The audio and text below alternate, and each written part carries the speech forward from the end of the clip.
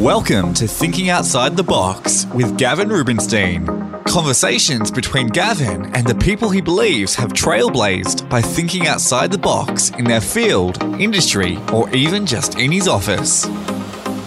Ladies and gentlemen, we got another special guest on the podcast. I must say, in terms of real estate royalty, we get the best people, top of their game. Welcome to the podcast, the king of the North, Mr. Michael Coombs, aka I like to call him Mikey. Mate, thanks for having me. It's good to catch up. We've been friends a long time, man. We go way back. Where did we first meet?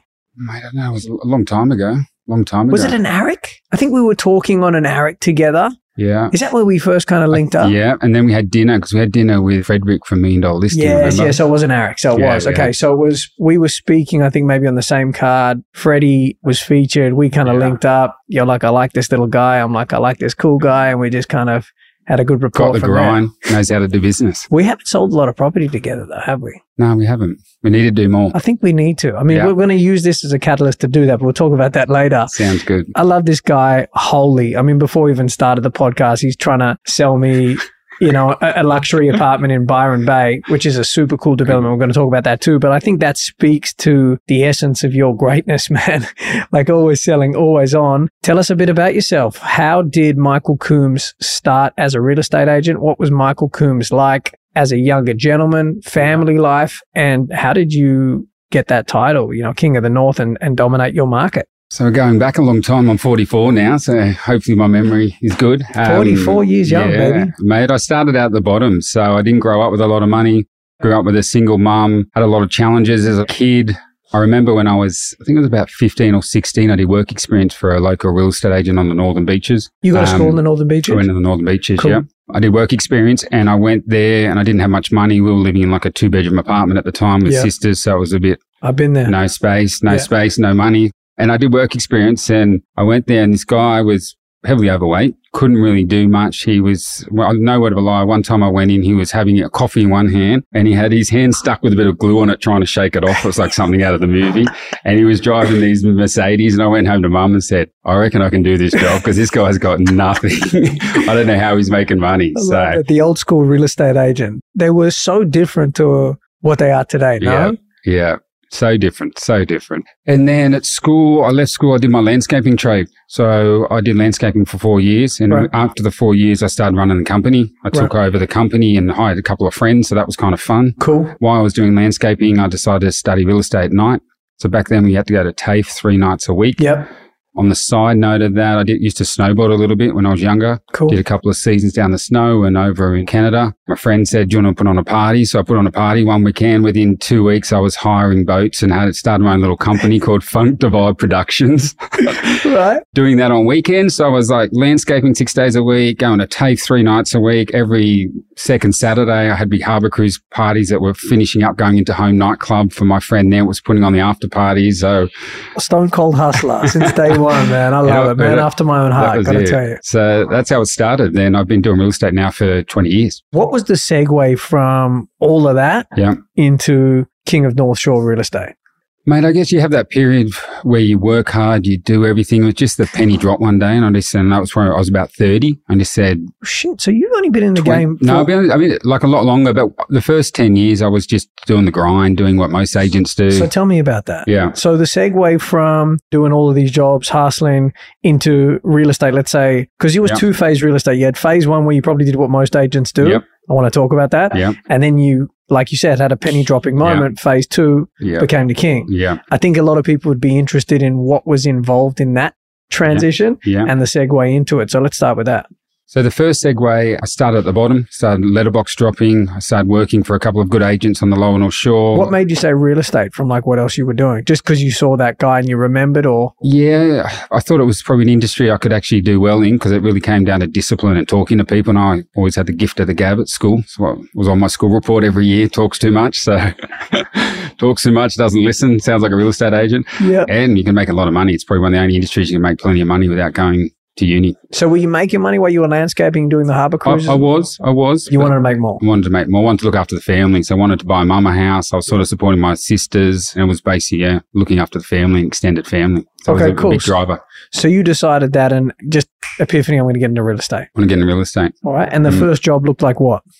First job I started, and I was basically just letterbox dropping and putting in data, cutting pictures out of the paper and putting them in like a scrapbook because we didn't have RP data back then. For what firm? For McGrath. McGrath. When it was just started up on the Lower North Shore. But David Howe and Janine Leonardo Collins. Okay, so working as their assistant? Working their assistant. Right. Did the grind for a couple of years then.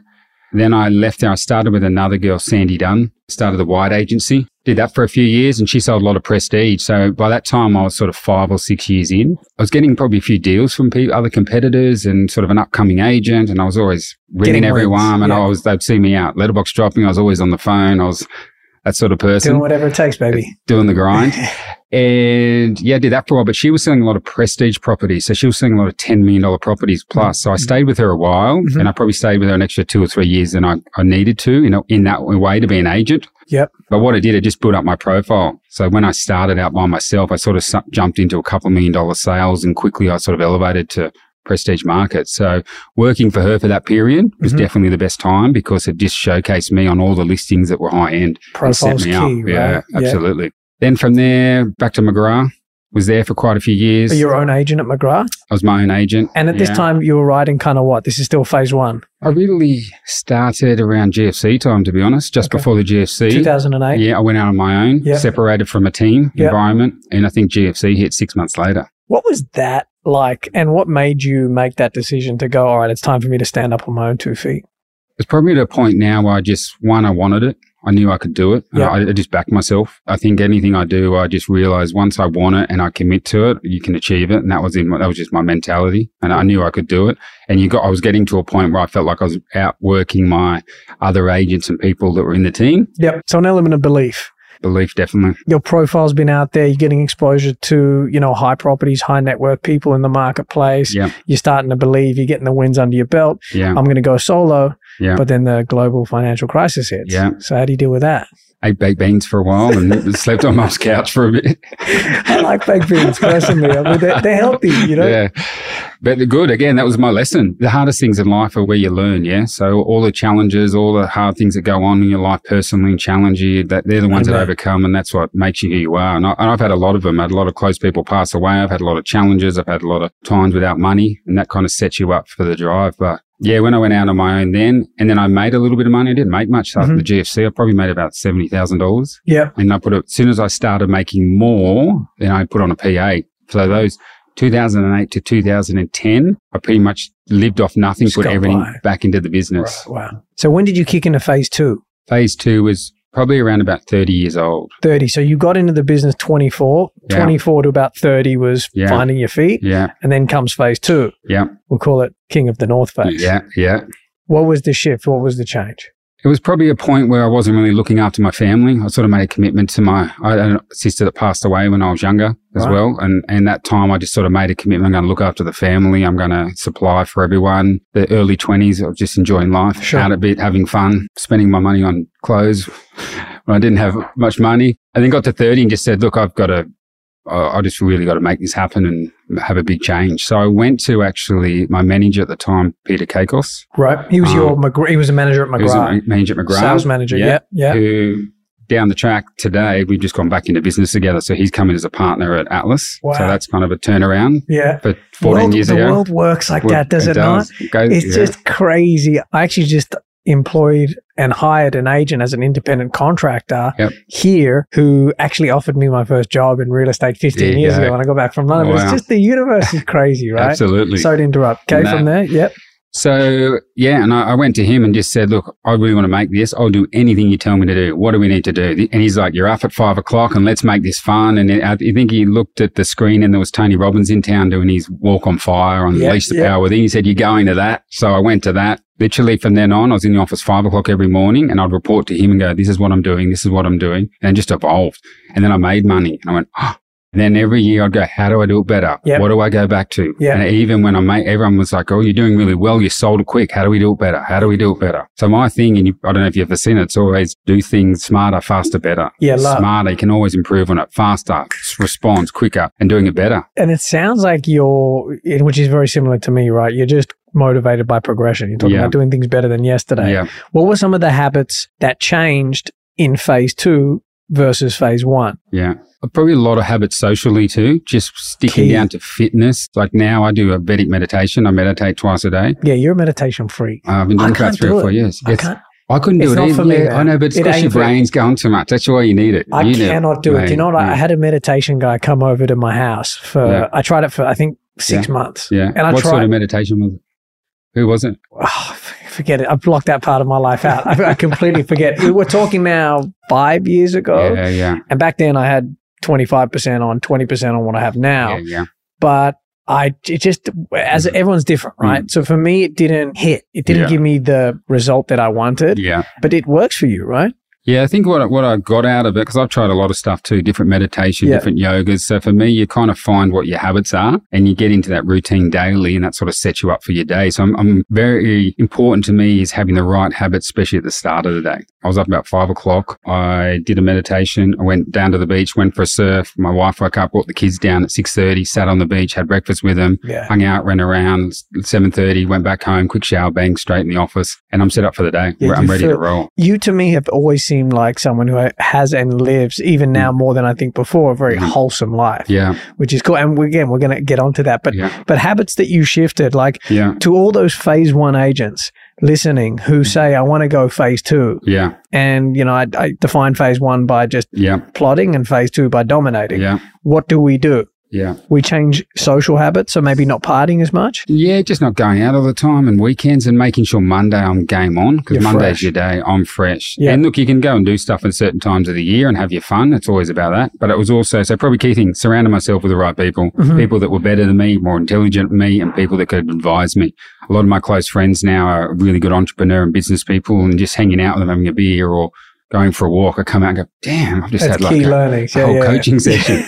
And also, if someone's doing it better, learn off them or get someone to teach you. So everything I do, whether it's going surfing, golf, playing music, I get someone to teach me. I learn it a lot quicker, a lot faster. Success leaves clues. Absolutely. And were your calls or your prospecting methods changing? Was that kind of ramping up? Was your approach with people changing? Yeah, definitely. Definitely. My calls changed because that's my number one thing, which is always on the phone, no matter what's going on, anything else, even today, technology, everything. It's just phone calls, the conversations, get your dialogue better. Yeah. That was always my key as well. Yeah. And making sure I hit certain numbers a week.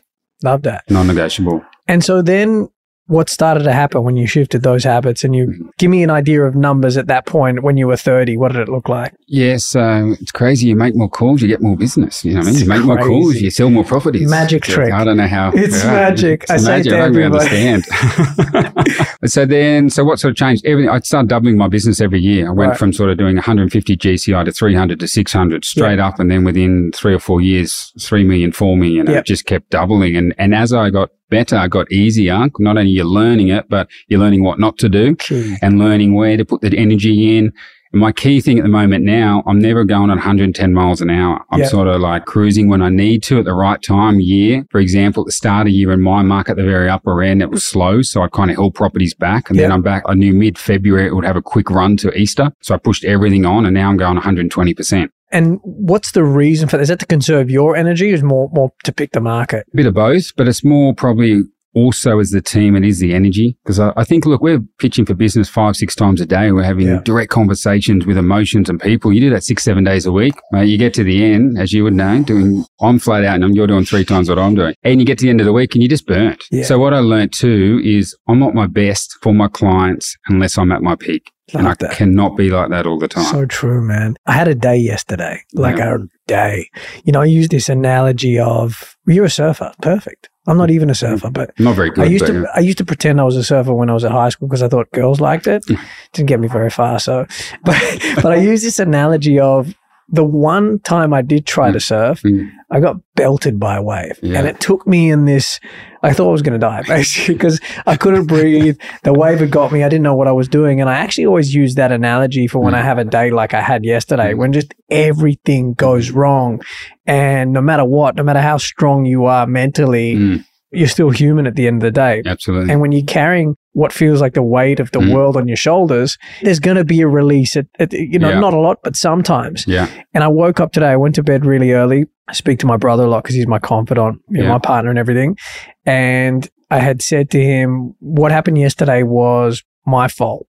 actually. It wasn't everything that happened around me. It was how I let that affect me. Do you agree with that? 100%. Right. I actually had the same day yesterday as well. I went home and I thought, I just said, look, it's actually not the day. And my wife was like, you were just back to back all day. I said, that wasn't it. It was just how I handle it. And it was me. It wasn't the actual day because I've done those days before. Yeah. It's like the analogy too. How heavy is this cup? Seen that? Never. How heavy do you reckon it is? It's half a cup of water. How heavy? Let's say 500 grams or something. Yeah. So it's not that heavy, yeah? If you hold it for an hour, does it get heavier? If you hold it for a day. I'm pretty fit, man. 2 days. You hold it for 2 days, your arm comes paralyzed in something so simple. And I think that's like life. Yeah, you hold on to a problem in the back of your head and you let it go and it festers and almost paralyzes you. So the key for me, whatever goes on, again, this is not heavy, but if I held that for 2 days, my arm would be going off. I couldn't do anything else. And I think that's like your mindset too. Yeah. So why I do meditation, because it sort of gets rid of that, and then other tools to sort of let it out. And then I can perform again. I don't hold on to anything. And that's why I was bringing that up, because it seems like they're connected. Yeah. Right? Yeah. And who taught you to practice that? Like, was that something just over time? Meditation? Yeah. A guy, Nico Plowman. He's a good mate of mine. Yeah, he's awesome. So I did all the different types of meditation. Look, I was a bit like you too. I was like, I can't stop my mind from thinking. I do all these breathing techniques, Bikram yoga. I'm there sweating my butt off and I'm trying everything. You almost said the other B word. But when I met everyone doing this, it was entrepreneurs and sports stars and everything. And I'm like, this is just a technique, like just to release stress. That's all it is. It's not actually sit there and do kumbaya with your white beard. It was actually like, you can do this daily and get the effects what you do when you go to a retreat for a week. So yeah, key. So even if meditation isn't for you, like it's not for me, what you're saying is find a method that helps you manage your energy so that you can work at your peak at whatever you do, right? If you're a prospector, if you're the king of the north, if whatever it may be, if you have that level of focus, you're going to be able to deal with, I guess, the rigors of real estate a lot more smoothly. 100%. It's never going to be a breeze, is it? Never. Because if it were easy, everybody would do it. Exactly right. And let's face it. And that's why there's few people at the top. It's hard. 100%. So also just on that too, I guess it's the fitness and that too, but it's just find something that switches your mind off. So whether it's like surfing, it switches my mind off. You might go to the gym. It's do something. A lot of people go and I have my time out, but they got things going in their head and they're talking to people, music going. You got to have just time out where you give your body a bit of a break. The only thing that does it for me, there's only one thing. Sleep. That's one. But I'm even dreaming about real estate. I'm fucked up. I've got problems, man. So it's not even sleep. It's the only time I can really genuinely switch off is when I get on a plane. And I'm not talking locally. I need to be overseas, not overland. I need to be overseas. That's the only time I can switch off. And I think that's key because those periods to manage it are absolutely essential. Yeah. You, number one, McGrath, when you were working at McGrath, you were absolutely dominating for 30 up until what age? Yeah, so I was always up the sort of top performer in McGrath from early 30s to Atlas was 4 years ago. So 4 years ago, so about 8 or 9 years, Okay, cool. And what is Atlas? How did that come about? And what's the difference between you guys versus your competitors? Yeah, so the thing with Atlas, it's sort of linked into a bigger company. Yeah? It's like the Ray Whites and LG Hooker. So it's linked into LG Hooker. And in some ways, I guess it's kind of what you're doing here. You're sort of linking into the mothership, but you're doing your own thing. So Atlas is small boutique. It's smaller. It's sort of focused in, there's only a couple of offices, a couple of franchises. And what I wanted to do was start going where my clients are going. So it's more about lifestyle. That's why I've got Lower North Shore franchise and Byron Bay. So when COVID hit, I was referring 30, 40 people to Byron Bay every year. So I went up there, sold a house, which at the time broke the record. 20 mil. 22 mil. At the time. That was beautiful. Yeah, Marine Parade, what he goes. What's that worth now? Probably 30. God damn. Love real estate. Love real estate. That was hot. I like that house. Good. Okay, and so the difference or the value proposition with Atlas for you was what? So the value for me, I got sort of supported by a company that knows what they're doing, a bigger company, but I'm really starting a new company. So it's a new company with like 100 years experience and it allows me to be more boutique, more run systems, better processes, do everything I want without sort of starting from scratch. And it's tech focused. And it's a lot of tech in the back end as well, which if you want it. So some clients don't. They like the old school way. So we do both, but some people like jumping on an app and knowing everything that's going on and have everything in real time. So I guess it's making sure we can do everything for everyone as well.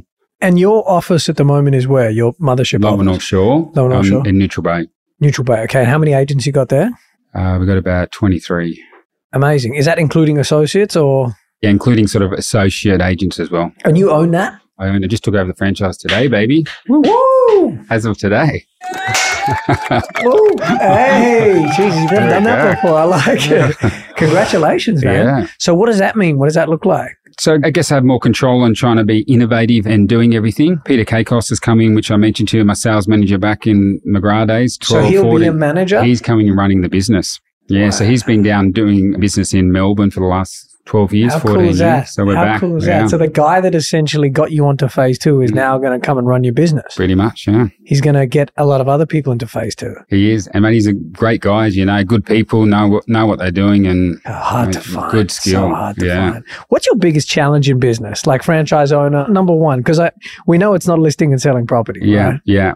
Look, it's probably finding people. It's finding people. And I was looking for that. It's people. And I guess why I love sort of taking over the franchise, I've got the people. My business is like, you know, when you have a good people and good office, have been there a long time. So all the agents and associates and everyone at Atlas now they know their stuff. In our area is the best of the best. Yeah. And it was more about now I've got the people, we've got the brand, let's all do something special together. And who's the number one agent there? Obviously outside you. Who's your number one performer? There's quite a few. Adrian Bridges. Is he number one? In our office. In your office, yeah. Adrian Bridges does a lot. Godson and Gidda, Anthony Godson, Nick Giddos, Priscilla Uvere, Nick Christou. Yep. Bo Zhang. There's a few of them that are good, right? Bowie, the old boy. I've known him for a while. And so how do you, I mean, obviously you're sole owner of the franchise, I assume? Or I'm owner with Peter, okay, because we're partners. So you're owner with Peter, okay. So, but how do you retain talents like an Adrian Bridges? Well, he's in a partner as well. So Adrian's still, because he was a partner at Atlas, so he sort of remains a partner. And then we'll do a sort of process for the younger guys to earn sort of partnership or a leadership group in the business as well. So it's about sort of getting people to a certain level and everyone can be involved. Yeah, of course. And you run property management? Yep. How many on the rent roll? It's organically over the last 2 years, 200. I'm similar numbers organically too. How much energy do you give that?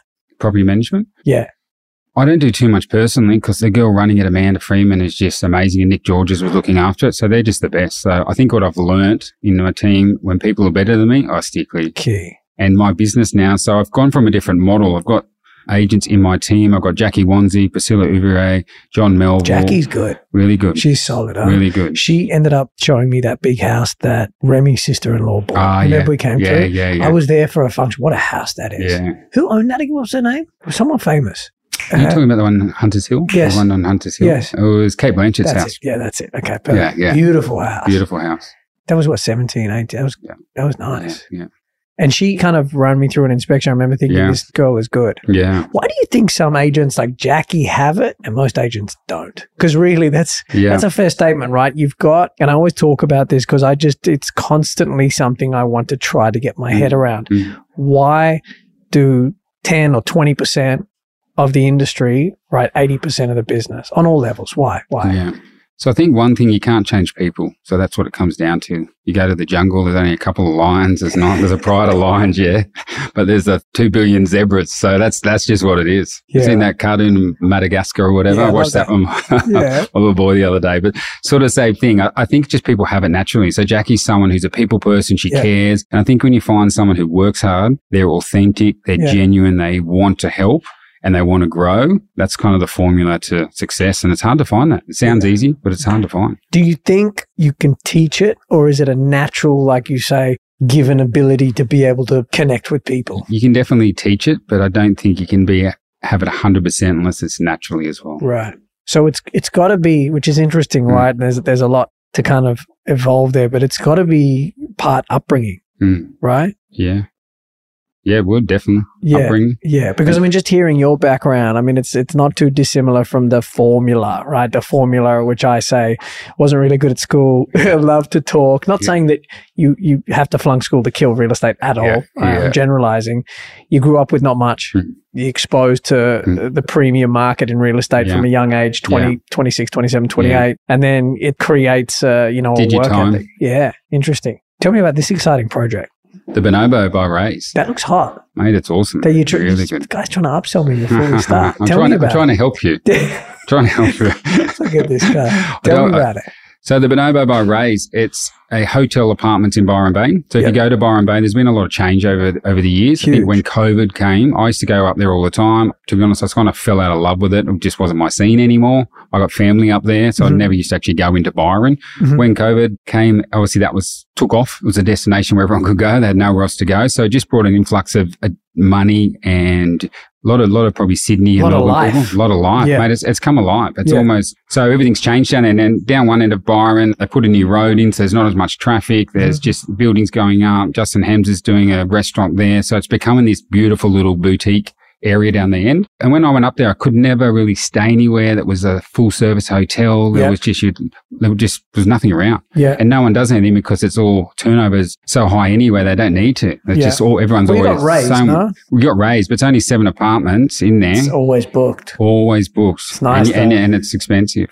It is. It is worth it if you stay there. I would only stay there. Yeah. I like it up there. So the good thing with that, the guys that run Rays are running this one. They purchased all the commercial downstairs and they're running the management of the Bonobo. Wow. So you'll get the sort of bigger version of Rays in town. And the best thing about it too, it's the Richard and Spencer did the Carlisle Hotel. They've designed it. Wow. Podia, the developers, I've sold for before. They're good boys. I've really good. Really good quality. They do good stuff. Really good. Probably one of the best in the business and easy to deal with and just perfectionists. They're amazing. So we're talking to Tamsin Johnson about doing all the furniture. Oh, she's good too. Yeah. So basically, she's a client of mine. She's very good. Very good. So this is all combine all this together. Yeah. So if we combine all this together, it's going to be the hottest. That's how it's done. Where do I sign? It'll be the hottest thing in Byron. As I said to you, when I took over this a few months ago, when it got announced and they renamed it and Rays was buying in it, I purchased one myself. Right. I went in there for a 2-bedroom and sold myself a 4-bedroom.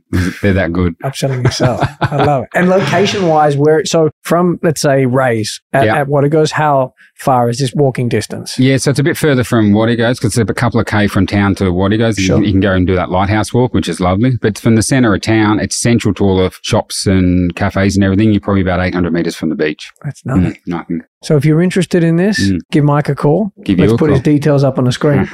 Man, we're going to wrap up soon. I know your time's valuable. What's the market doing in the north? Last 4 weeks, give me a snapshot. So it's more confidence. The market's still there. So I'm very good at numbers. That's kind of one of my things at school. I had a really good maths teacher. And so my thing, I was always high in numbers. Numbers, yeah. I had a really good teacher. And it goes to show you learn by people or have good teachers, you can thrive. And I was always at the top of my maths class. Cool. So what I do now, the last 3 weeks, my open home attendees and my open houses have been up 22% than what they were last year. So the buyers are there.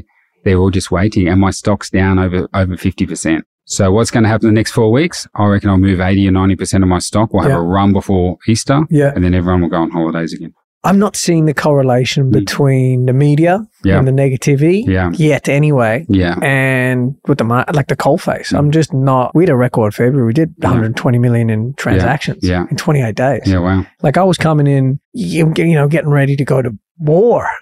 I was like, get my shield, get my got cards, like let's lace up and but it's not that it's been easy at all. And I definitely think we've needed to make a shift and adjustment price-wise. Absolutely. But I think you're 100% right. The buyers are there. So when I look at all of our sales, every single one, low end, medium and top end, have been sold under competition. Yeah. So what do you think it's going to do? I mean, I know no one can predict the future, but I think it's going to be much better than everyone thinks. Yeah. COVID changed everyone. People aren't as worried about interest rates and elections anymore. So I think people need to live at somewhere and COVID changed that. But being worried about that doesn't mean you can necessarily afford it. So when I talk to mortgage brokers, right, and they say that you got a lot of people coming off fixed rates, do you see that having an effect in your market or? A little bit, but nowhere near as what people think. Yeah. It's kind of reminds me, there's remnants. I'm not saying it's definite. Yeah. I'm not an economist, and so it's just my opinion, right? Could be wrong. It almost reminds me of when COVID hit and the world was saying that October, when the sugar hit from the government ran out, that the world was going to shit itself. The market was going to be a bloodbath. Yeah. And the opposite happened. Yeah. It just went bang, and we saw the biggest trajectory in the history of the Australian property cycle. We went into that first lockdown. I think it was like March or April, the first time. Yeah. I went down the South Coast. In that 4 weeks, I sold 52 million online. Great. That first month. So look, you just can't pick what's going to happen, right? Yeah. I think I always say let's focus on today. Yeah. Next step. When tomorrow comes, we'll deal with it then. Absolutely. I got one more question before we wrap up. Phase 1 agent wants to get to phase 2. And so he hears all the stuff you've spoken about in terms of the habits and making sure that you socially make changes, you surround yourself with the right people, you prospect in the right way. what else in terms of advice would you give them to make in that transition? If it was any kind of punchline or inside behind the curtain view into your world and your life, like just that could maybe change the game for them. Yeah, probably the biggest thing is don't lie to yourself. A lot of people think they're doing more than they are, and don't lie to yourself. No excuses, just you. Only challenge is you, no one else. A lot of agents do that, man. I've never quite understood it. Like, you speak to an agent who's not performing or hasn't done well, and well, what's going on? Well, I've got this that I'm signing up and this that I'm chasing and this ball in the air. Blah, blah, blah, blah. So basically you got nothing. Yeah. So you've got fuck all. Yeah. I think that's just gold. Call a spade a spade. Yeah. Don't lie to yourself and create this world that you're living in that is not a reality. Yeah. Make decisions based on what is reality and make adjustments to get to where you want to go. Spot on. Michael Coombs, you're a scholar, my friend. Thanks for having me, Thank you, brother. Thank you for listening to Thinking Outside the Box with Gavin Rubinstein. Subscribe now for future episodes.